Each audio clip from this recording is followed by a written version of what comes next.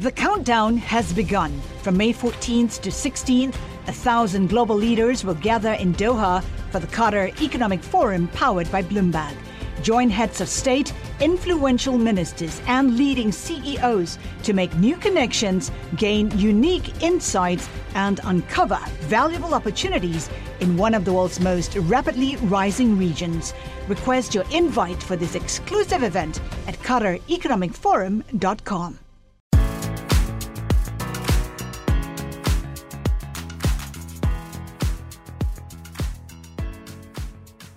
ESG has become established as a key business theme as companies and investors seek to navigate the climate crisis, energy transition, social megatrends, mounting regulatory attention, and pressures from other stakeholders.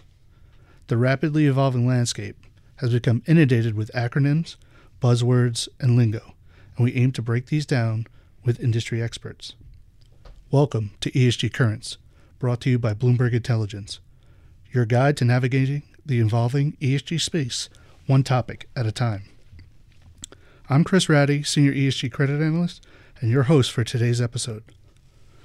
Today we're talking with Aniket Shah, Managing Director and Global Head of Sustainability and Transition Strategy at Jefferies. Welcome, Aniket. Thanks so much. It's great to be here. I'm hoping to discuss kind of where we are in the energy transition, where we're headed, what investors are facing, maybe short to medium trends you're seeing or expecting. But I'd really like to jump right in with the U.S. because we're facing a lot of paradoxes. Fossil fuels still 80% of energy basically, but there's been a ton of investment recently, and the Biden administration has claimed to be focused on and willing to spend on the issues. The IRA was passed, but do you think we're going to see meaningful results, and what are some of the other plans or proposals you see coming? Well, it's great to be here, and that's a great place to get started. One of the positive surprises for the energy transition crowd over the last couple of years has been the Inflation Reduction Act.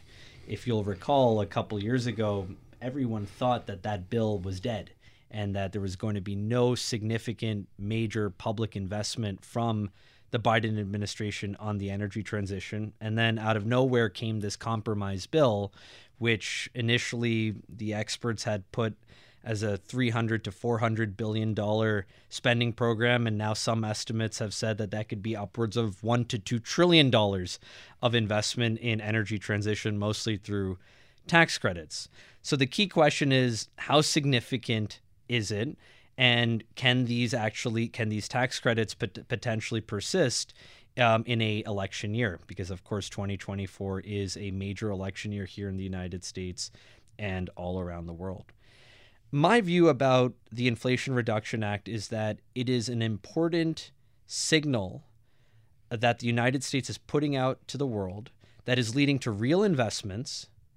However, Chris, we are soon going to hit up against some very real roadblocks.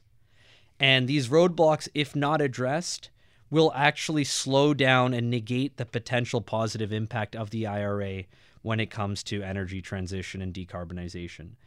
By far, the single biggest roadblock when it comes to the build out of renewables in this country is the grid. And we at Jefferies have been writing about the grid now for well over a year, helping our clients understand if we don't solve for the problems of the interconnection queues, right, where there are now literally thousands of gigawatts of projects, renewable projects that are waiting in the interconnection queues. If we don't solve that issue, and it's a policy issue, a lot of these projects are going to die on the vine. And although we are starting to see some movement from FERC, I'm not very optimistic about that. I'm also not very optimistic about permitting reform to the scale of what's required for some of these grid projects to be built in time for the energy transition. Right. The second roadblock that the United States is going to come up against is the worker shortages when it comes to building out renewables. It's not a very sexy topic, but estimates are anywhere between we're short between 500,000 and 1 million electricians that are required to do all of the solar installation and the HVACs and so on. You can't do that overnight. You need a real system and you need a real plan, and I don't see that happening either. And then the third roadblock that we see, which is a significant one, is trade tensions with China. The idea that the U.S. can build the manufacturing capacity to do all of this internally is a joke, and it's not going to happen. And so, again, the IRA is significant. Real investments have been made on the back of it, but these roadblocks, these real structural roadblocks, need to be assessed and need to be overcome in order for the IRA to have its impact. And I'm not seeing those being solved anywhere close to what's needed. Right. I mean, you kind of pointed to one of the major roadblock being, permitting and some of the regulations that we're seeing. I mean, obviously in the U.S., there's been some anti-ESG movement that we've seen. And that's obviously a growing risk as we see states contradict federal. So like the SEC climate disclosure requirements are coming to mind, where states are threatening litigation. Permitting is obviously an issue. In California recently, they changed some rules, so solar companies are going out of business because they can't get as much solar done. What are your thoughts on some of the potential opposition that we're seeing and the misalignments maybe between state and federal? The ESG backlash in the United States has been vociferous and voracious over the last couple of years. I think even for those of us who are quite clear-headed when it comes to the analytics of U.S. politics, we were caught a little bit by surprise by the scale of the backlash.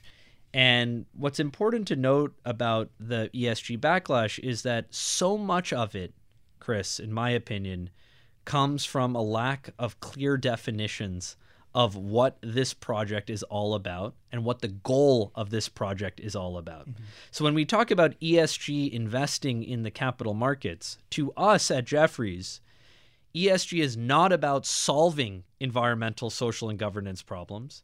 It's about better analyzing those issues, these externalities, these intangibles, in order for an investor to make a better investment decision. Right. For others, the ESG movement is about solving climate change. It's about solving social disparities and so on and so forth. And frankly speaking, Chris, I think the investment industry was playing fast and loose with how they were using the term, and they got caught out. And they got caught out quite real. And now that's created a whole host of problems for the largest investment managers in the world. So that's the first point I would say, is that there wasn't very clear articulation about what ESG means, and that has led to a lot of this. The second point is around the energy transition and why a lot of asset managers stopped using ESG as their That's right. buzzword, right? They've pulled way back from ESG as a buzzword, maybe still using sustainability or sustainable practices, but ESG has kind of been quietly not talked about as much. Absolutely. We've taken it out of our titles because it was just creating a really negative reaction, whereas the work that we do is pretty standard and non-offensive. And so, yes, the term has certainly been vilified now, and I don't think we're going to be hearing a lot of ESG in the United States in the years to come. When it comes to the energy transition, I think it's important for folks to always remember that the United States is a fossil fuel superpower. We have such a large and dynamic economy here in the United States. People often think, the U.S. is a financial hub of the world, which it is, or United States is a technology hub of the world, which it is. But the U.S. is also an oil and gas superpower. Mm-hmm. And so it's only predictable that we are going to see a response from the fossil fuel industry through political means when it comes to the pace of the energy transition. Now, let's talk about this in the real policy and politics of it all. As you know very well, Chris, over 60, in some estimates, over 80% of the Inflation Reduction Act investments have gone to Republican states and Republican congressional districts. So the biggest beneficiaries of the IRA investments in solar, in wind, in batteries are districts that have supported politicians who didn't vote for this. And let me remind folks who are listening that not a single Republican, not one in the House or the Senate, voted for the Inflation Reduction Act. And according to recent tracker that we've come across, there have been over 30 attempts by House Republicans to turn over the IRA. So I think we are in a pretty precarious situation when it comes to the longevity of the IRA tax credits. And I think this is something that investors are going to have to keep in mind. This is why, Chris, in my work at Jefferies, I've actually spent more time looking at the bipartisan infrastructure bill as the guide for what may in fact have bipartisan support when it comes to the energy transition as opposed to the IRA. And the bipartisan infrastructure bill is quite interesting because there is a significant investment in hydrogen and the desire to build these hydrogen hubs, which President Biden just recently announced. And the second very interesting part of the infrastructure bill is investments in the creation of direct air capture hubs, a technology that I'm very interested in because I think carbon removal is going to be a significant part of the energy landscape in the decades to come. And then I'm also very interested in all the investments in the grid. And the building a better grid effort, because I think that is also something that we all can appreciate will benefit both Republican and Democratic states and districts. So, look, I think there's a lot to be unpacked here, especially in an election year, but our clients are all trying to figure out what will be investable if there is a change in administration or a change in the power center in Washington. And we advise them to look at the technologies and the sectors that have bipartisan support. The other one I would add to that, by the way, is nuclear, where it seems like Republicans and Democrats are coalescing around a pro-nuclear a worldview, which is something that you couldn't have really imagined even 5 or 10 years ago. Right. I mean, you've already jumped into one of my next questions, which was, looking at some of the strategies that could be impactful going forward. And carbon removal was, one that I had on my mind as we're seeing huge investments in that technology. But, other solutions you alluded to. But is there any others that you want to elaborate on a little more or think are really going to be impactful going forward? At the global level, it's important to just state clearly, and these are numbers that come, of course, from the excellent work at Bloomberg New Energy Finance, that in 2023, the world will have invested roughly $1.8 trillion to $2 trillion, somewhere in that ballpark, in low carbon technology. A corollary to that data point, Chris, that I love is that more money will have been invested last year in solar than in oil. Think about that. That is so hard to even imagine. The amount of solar installation that happened last year is up 600x compared to 20 years ago. So my point in saying all of this is that we are seeing exponential adoption curves now in a whole bunch of technologies, in solar, in wind, in electric vehicles, even in battery technologies. And these exponential curves, they're starting from a pretty low base, but as you know, one of the exciting things about exponential change is that these compound growths mean that in a few years, you're at really sizable numbers. And this is true in the United States, and it's true globally. And of course, in many of these areas, China is truly the world's leader because the amount of investments that they are making oftentimes dwarfs the rest of the world.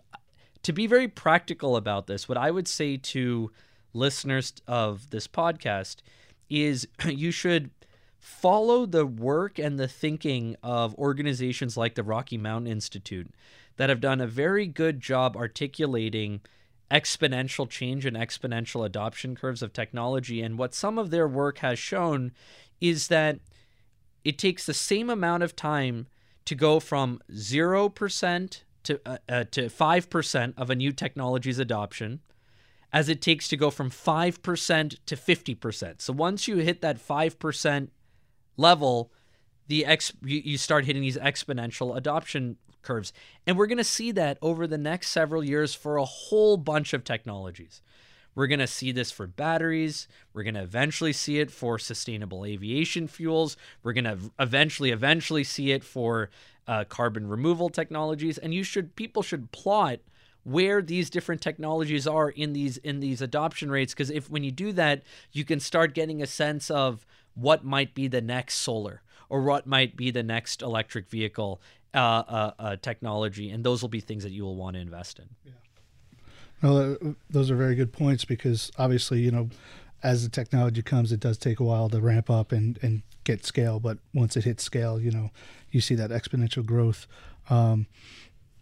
Europe seems to be a country that's a little more unified than the U.S. maybe in terms of some of these climate changes and attacking the issues. They're really kind of trying to lead a charge towards a net zero world. But there's also a lot of studies that talk about emerging economies that are playing a critical role. So maybe like a two-part question: which other countries do you think are kind of leading, and what role do you see emerging economies playing in a net zero world? Let me just say a few words about Europe, and then we can talk about emerging markets. Sure. if that's okay with you. It's important to note that the OECD, which is the club of high-income countries all around the world, U.S., a bunch of European countries, and a few Asian countries, peaked emissions actually in 2007. So for the high-income world, and now let me be very clear, the peaked emissions at very high per capita CO2 emissions, but we are seeing a decline of emissions on a per capita basis. In Europe has been, I would say, at the forefront of that.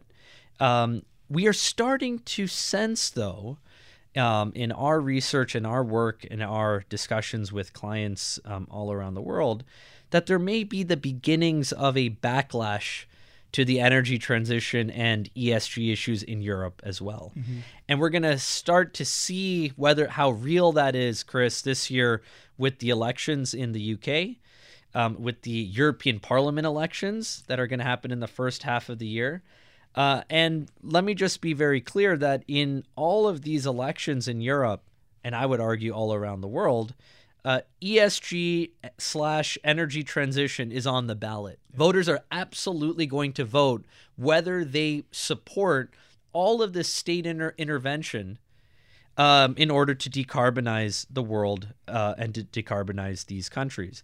And we were just looking at some recent survey work of what's on the mind for European voters.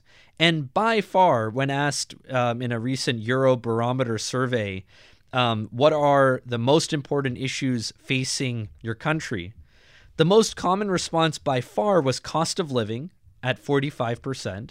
Followed by the economic situation at 18%. Mm-hmm. And so if energy transition comes at the cost of living right.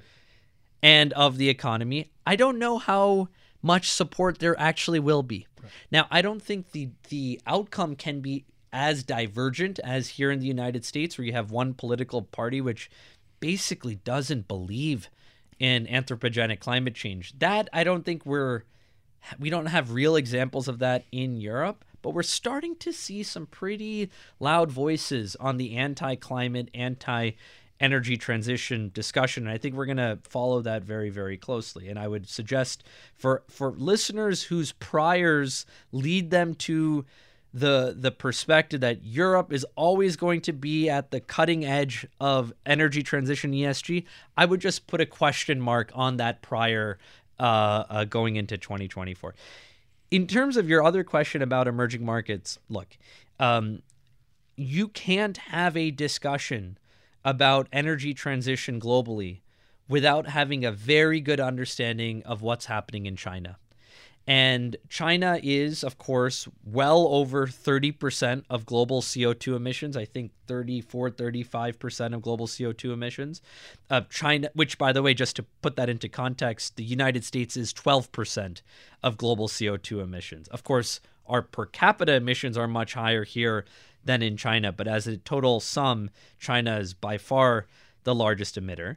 And yet at the same time, China is also the largest investor in solar, is the largest investor in wind, is the largest rollout of electric vehicles. You're now seeing that the largest EV company in the world by sales is a Chinese company. It's not an American company. So the big question around China, we think, and the data point that I think the energy transition world should be really asking and studying is, when does China peak emissions? And there are many analysts who think that that might happen actually in 2024, which would be a watershed moment because the Chinese government, the goal was to do this by 2030. And if they reach that goal 6 years earlier, then I think that's a very bullish view of where China is in terms of energy transition, investments in solar, investments in wind, and so on. Mm-hmm.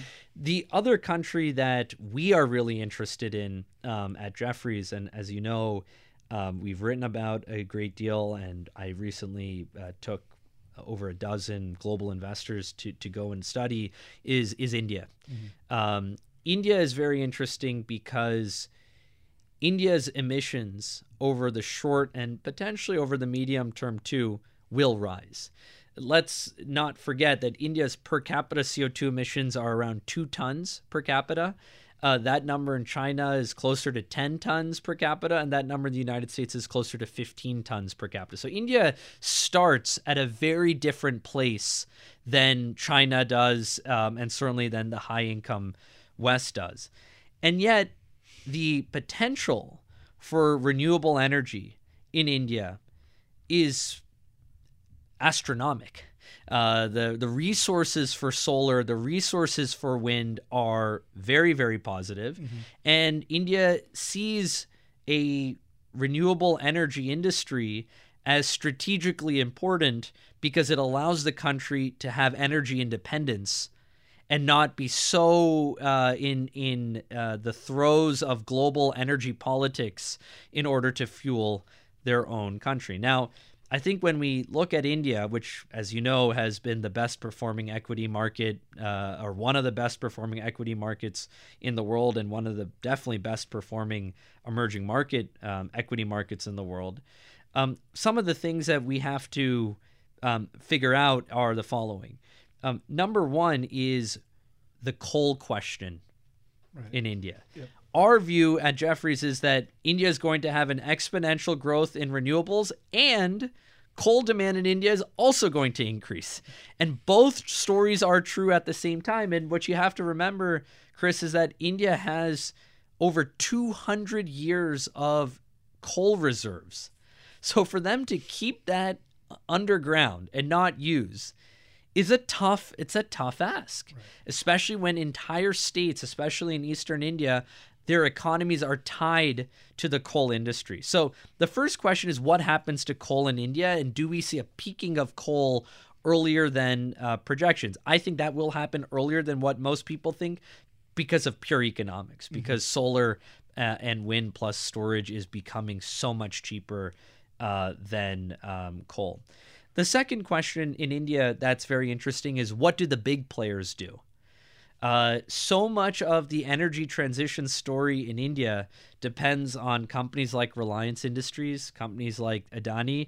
These are huge businesses that have major capital expenditure programs, and they can really change the direction of India and energy transition by their own decision making. So we'll be following a handful of companies to get a good understanding of what's happening there. And then the third thing that we're really interested when it comes to India is, how much international support does India get in order to continue to grow, but to do so in a low carbon way? Right. And that is a question of international climate finance and whether India receives grant and low-cost concessional financing from the West. I got to say, I'm not very optimistic about that. So we'll have to see around there. So we're very interested in what's happening in China in terms of peak emissions, and we're very interested in India because India will, to us, give us the roadmap of whether a low/lower middle income country can grow without carbonizing significantly. And we think there's no better case study over the next 5 to 10 years than India will be. Right. And you mentioned estimates for 2030 for peak emissions in China, but do you have an estimate, or is there an estimate for peak coal in India? Oof. There are many estimates for when a coal may peak, but the numbers that we are looking at is that won't happen until the late 2030s, early 2040s. Right. So still a ton of coal consumption, correct, just to help the expansion, basically, right? Correct. That we're going to see, and to get all these other technologies up to scale. That's right. Yeah. And I think India finds itself in what could be a complicated position globally, because as the 2030s roll around, CO2 emissions globally will likely have peaked and hopefully will start their descent downwards. But India's CO2 emissions may not have peaked, will likely not have peaked. And so there is concern, I think, for some of us analysts in the industry that India at the time will then be considered sort of the black sheep, a country whose emissions are growing at a time when global emissions are falling. But that's why when you study these things, you have to really study where these countries are in their development trajectories and be careful not to compare apples with oranges. I mean, there continues to be a ton of investment, as we've mentioned. What do you think in terms of new energy financing? How much more is needed? Is it growing? Will it continue to grow? I mean, we know it's growing, but what are your thoughts on that? What is the growth of the financing behind it going to be exponential as well, or are we kind of at good enough levels, or do we still need a ton of investment? I think that as the world continues its energy transition, which, by the way, has just started, it's important for folks on the line to remember that, and you and I, Chris, were talking about this before we started chatting, which is 80% of the world's primary energy today still comes from fossil fuels, a number that was 84% 20 years ago. So we have a long ways to go. I think in the high income world, so U.S., Europe, Japan, we can talk about in a second, because they're doing some very interesting things around transition finance, which is a concept we should discuss. I don't think finance is really a stumbling block to the energy transition. Now, very high cost of capital will slow things down, but I think we're already have seen peak interest rates here in the United States. And as those rates start coming down, I think cost of financing won't be an issue. Where there's a real challenge when it comes to capital is for low and middle income countries. The cost of capital in low and middle income countries, if you are in sub-Saharan Africa or countries in Southeast Asia, you're looking at 10, 15, 20% cost of financing in order to build a solar plant or to build wind. That's simply too high for the pace of the build out that's required. Mm-hmm. And so I think when we talk about the financial elements of all of this, we should have a much clearer focus now in low and middle income countries. And that's why I'm a big believer, and what I've done my doctoral research on is the role of development finance institutions, both institutions like the World Bank and the African Development Bank, but also national development banks, as a way to provide long-term, low-cost financing to low and middle income countries to allow them to be able to make major investment pushes. So that's what I would say in that regard when it comes to the financial parts of this. But when you talk to project developers in the high income world today, they really don't see access to capital as the stumbling block that it used to be. The stumbling blocks are more things which are in some ways, Chris, even thornier, like what we discussed earlier. the grids, or human capital and workforce issues, or these local domestic requirements for manufacturing to build out projects. Those are the real issues that might slow this whole story down. But I think one should be optimistic in that regard as well, because I can tell you on grids, for example, up until a year ago, nobody really talked about the grids, right? It wasn't even on people's. I mean, energy developers certainly talked about it, but in the larger mainstream financial and business worlds, it wasn't an agenda topic. Now, when we write about this, or today we hosted a call with the International Energy Agency and their work on grids, we get more clients listening to those calls than anything else that we do. So people are waking up to those issues, and I think that's a good thing. Yeah, and I think when it comes to the grid, we've seen a lot of different ways that the grids are getting improved, not just in terms of hardening the grids, but then also the connectivity, and trying to modernize them and get them up and running so that more transmission can go through it from other sources. So we're obviously making strides, but yeah, like you said, a few years ago, it wasn't even on a second thought, maybe, to say. That's right. Now, you kind of mentioned the transition instruments in Japan, but my focus is on bonds, so I'd be remiss not to ask you your thoughts on the green financing markets in terms of the green, social, sustainability bonds. What do you think of the market? Does it have staying power? And then the other part was going to be, what other instruments do you see? And I was going to allude to the fact like transition bonds are now a thing again in Japan, but also blue bonds were thrown around a little bit for a while, and some other debt for nature swaps. So any thoughts on other types of financing or green financing? It's a really wonderful question. Do we need a separate bucket of green finance in a world that is greening? I mean, it's a really interesting debate, and there are two sides to this argument, like everything, right? Yes. I think that the whole green finance world did a wonderful job in terms of socializing the idea of large-scale investment in low-carbon technology. I think the amount of money that was capitalized through the debt markets, through green instruments, it'll go down in history as being transformational. Not just the amount of investments that happen, but I think more importantly, Chris, the opening of investors' and issuers' minds to the importance of these topics. That said, we're now at a stage where I think standard plain vanilla green bonds mean less and less and less. And you're seeing that in the pricing, as you know better than I do.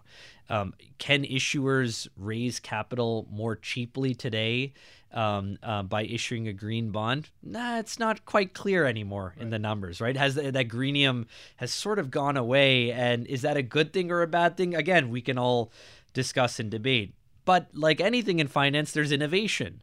And where I think that innovation is happening, what I'm very excited about, is what's happening in Japan.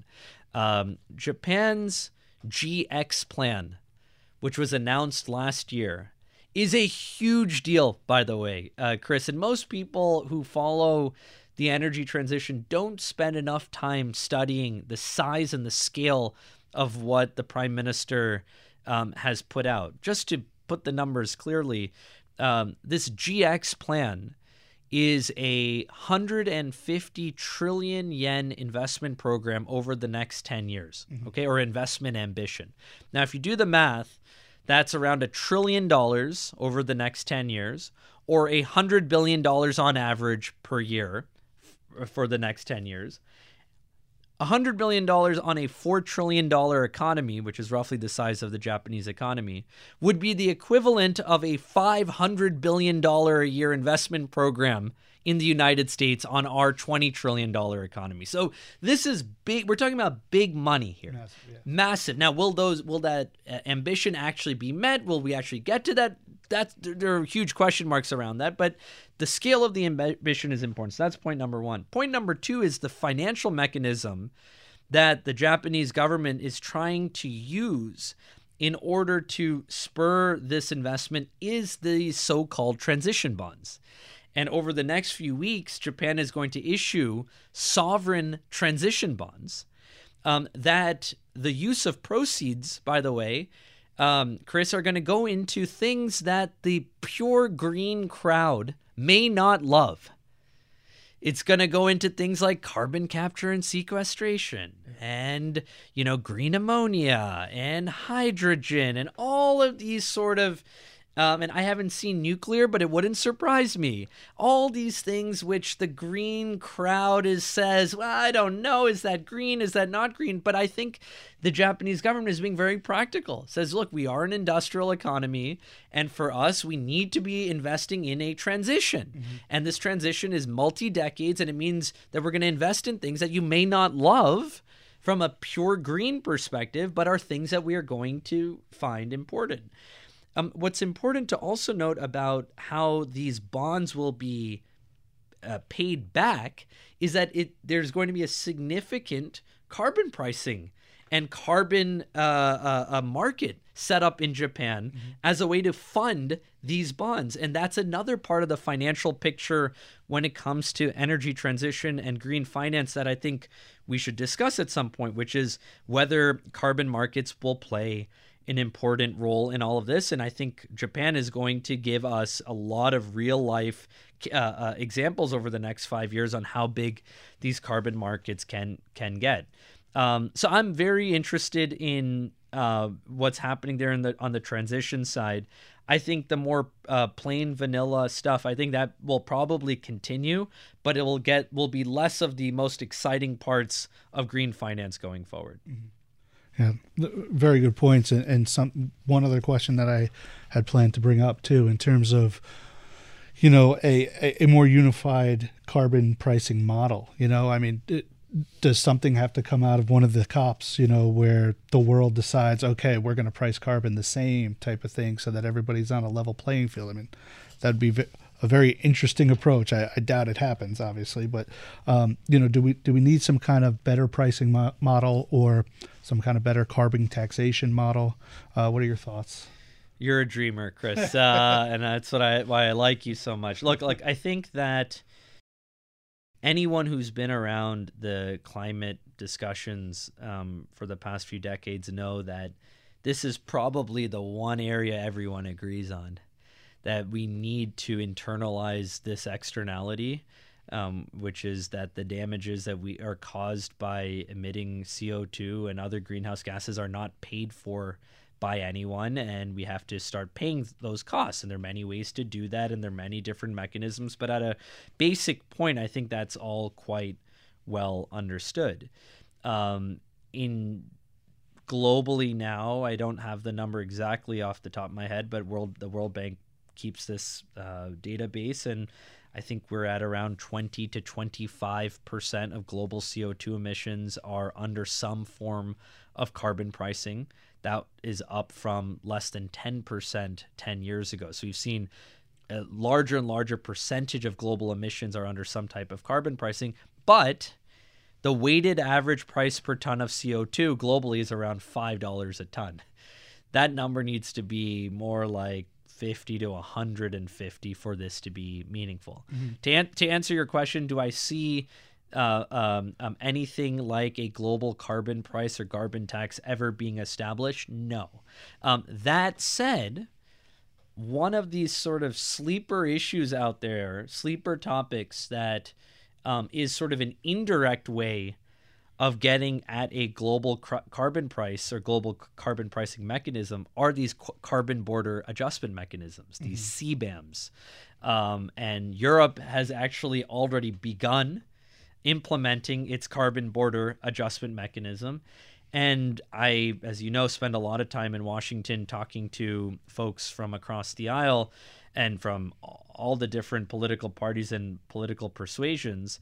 And it seems like there's also growing bipartisan support and interest around some type of carbon border adjustment mechanism here in the United States. And that is a way of starting to put global prices using national frameworks. Now, you might have then competing carbon pricing mechanisms. Let's imagine the U.S. has a carbon border adjustment mechanism one day, and we are importing stuff from China, which has its own emissions trading system and its own carbon price. How those two will speak to one another is a complicated question.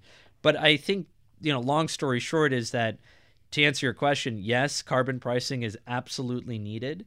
Number two is there will not be a global carbon price. But number three is that we're starting to see the beginnings of these mechanisms, and all of us in the business and financial world should follow this closely because it could be an indirect way of getting there. Great. Excellent. I think those are some really excellent points, especially how Europe, as you said, with the border tax is they're thinking about it, they're looking at it, and we're trying. So I think it's all positive, obviously. I saw an interview you did recently coming out of COP28 where you were feeling pretty positive.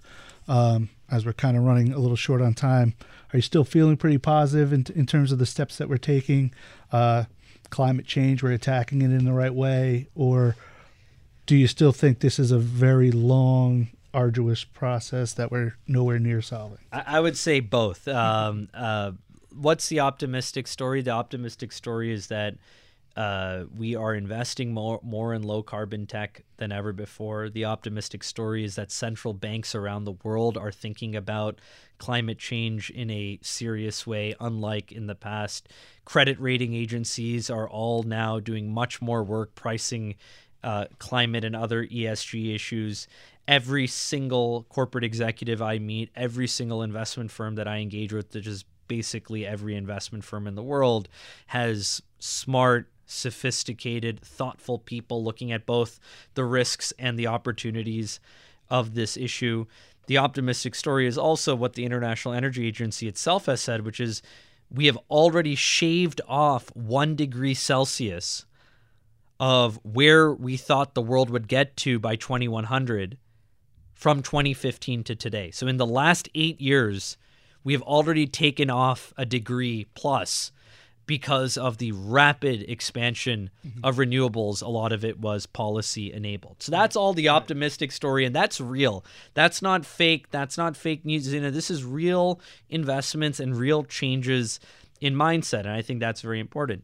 The thing that keeps me up at night when it comes to the energy transition is, number one, and Bloomberg has actually done a very good job writing about this, so kudos to all of you, is the whole notion of tipping points, that the climate system could have some non-linear, irreversible change as we start warming up. And once the toothpaste is out of the tube in that regard, it's pretty much impossible to put the toothpaste back in. And there's some wonderful academics. We follow the work of Professor Tim Lenton at the University of Exeter and others, but that have outlined when these tipping points may be hit, what the damages could be, and so on. And we're getting really close to that. So the first thing that worries me a little bit is the time just sort of runs out. And we could be getting there sooner than any of us would like. And the second thing that has me worried is, I read some statistics, or I spoke about some statistics about polling data in Europe. I'll give you another poll, which I find really amazing about climate change here in the United States, which is 2/3 of Americans recently polled say that they're not willing to spend even $1 a month as a surcharge to their energy bills in order to address climate change. All right.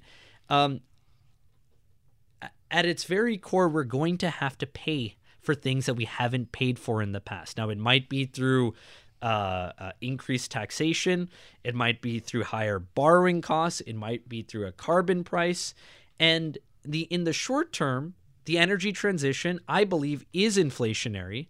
Over the long term, it is deflationary because you are going to have very cheap energy, very cheap renewable energy, as opposed to all the volatile prices that come from fossil fuels. But in the upfront costs and upfront investments are significant.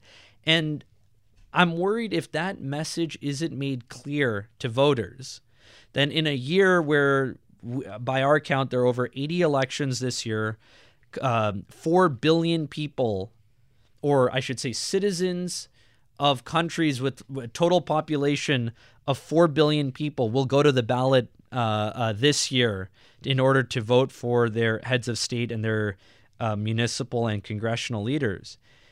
If this whole agenda doesn't get support at the ballot box, we could start seeing a decline of interest. And we should not forget that a lot of the energy transition progress that we've made has been because of policy, and that policy can be reversed. And that's this thing that also keeps me up at night, and something that we're going to be studying very closely in our work at Jefferies. That's excellent. I really appreciate you taking the time to chat with us today. I mean, I thought we had a very in-depth and thoughtful discussion. Obviously, if people have any questions or comments regarding any of the content of this podcast, they could reach out to us directly, and we could get back to you. But Aniket, thank you very much. Thanks for having me. Great chatting with you. Thank you. And I'd also like to thank all of our listeners for joining. You can find more information on climate investments, carbon markets, and a whole array of other topics by going to BI ESG on the Bloomberg terminal, which will open up to our Bloomberg Intelligence Research dashboard. If you have any ESG quandary or burning questions you would like to ask BI experts, please send us an email at esgcurrents@bloomberg.net.